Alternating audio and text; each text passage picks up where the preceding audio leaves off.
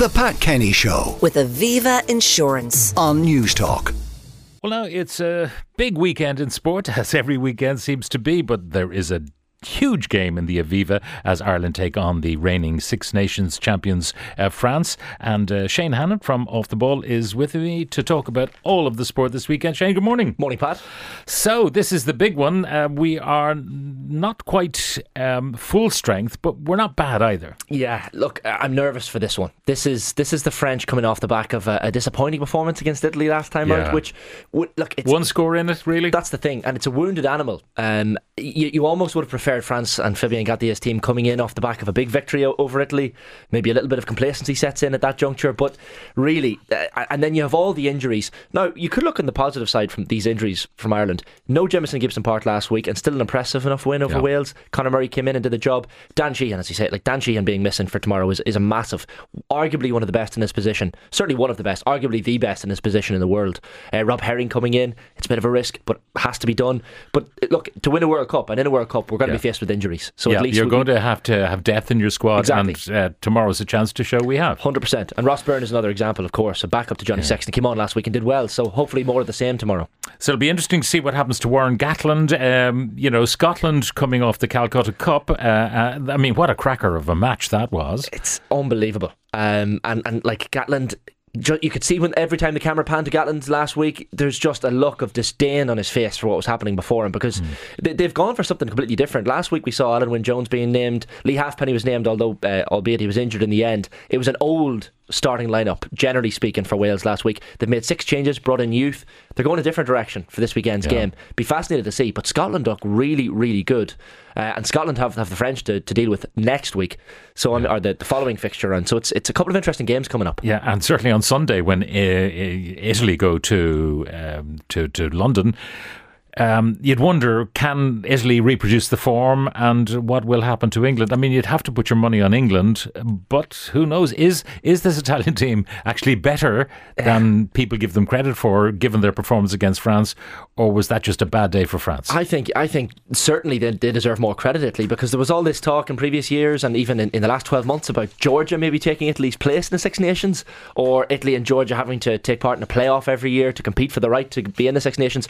But that was just disrespectful to this Italian team. They have improved leaps and bounds. The performance against France was brilliant last week. It's not a formality, the England game this weekend. Certainly Italy could put it up to them, and Steve Borthwick, I mean, if they lose this weekend, has a lot to contend with, and we know the English fans are quite soon to get on the backs of the teams if results aren't going well. Now let's talk about the Premier League. It's extraordinary that the way it flips when you've got the first and second half of the season. We have Leeds and Manchester United, this time at Leeds. Yeah, renewing the old rivalry at Elland Road. It's strange when you have games against the same opposition twice in a week. I know when the Queen's passing led to this fixture being rearranged, the one midweek, and a 2-2 draw midweek. Leeds will be delighted with that at Old Trafford. Now they did lead 2-0, so to give away the points in the end, all 3, disappointing for them. And an own goal present at the very beginning of the 100% match. a gift. Now United without Casemiro and Christian Eriksen is the big concern. Without Weghorst up top, isn't scoring the goals that you kind of would have hoped on this loan deal he would score.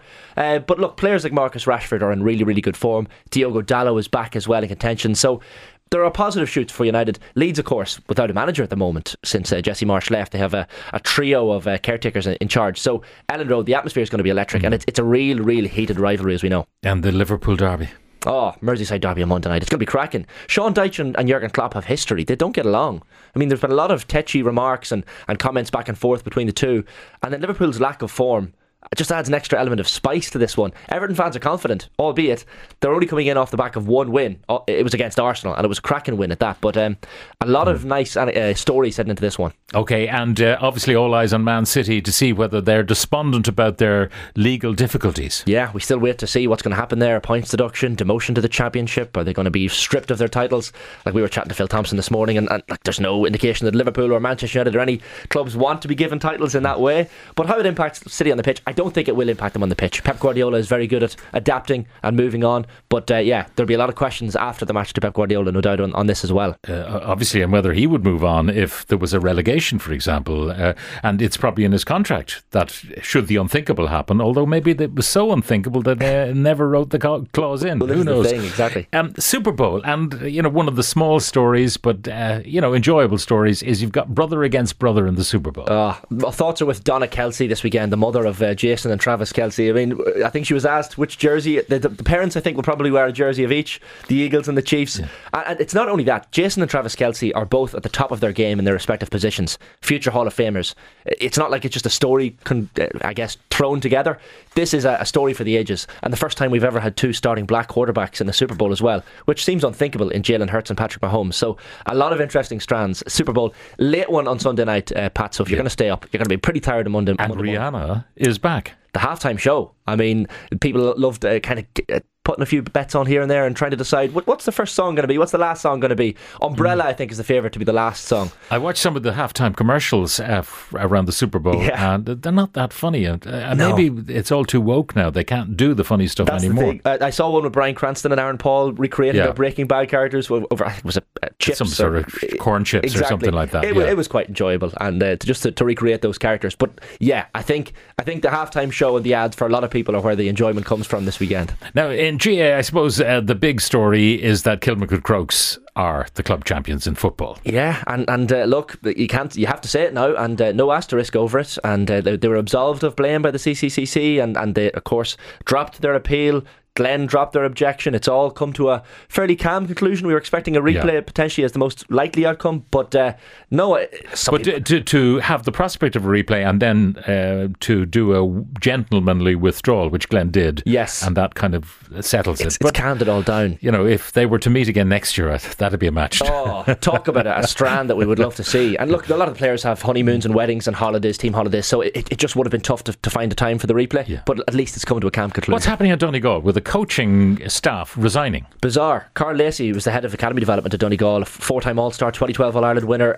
It seems he left in consternation with the county board, and up to 40 coaches in the Donegal backroom and academies have left in solidarity with him. I think the under 17 and under 20 managers have stayed because they're in the middle of the season, and they only stayed because they didn't want to cause disruption to that season.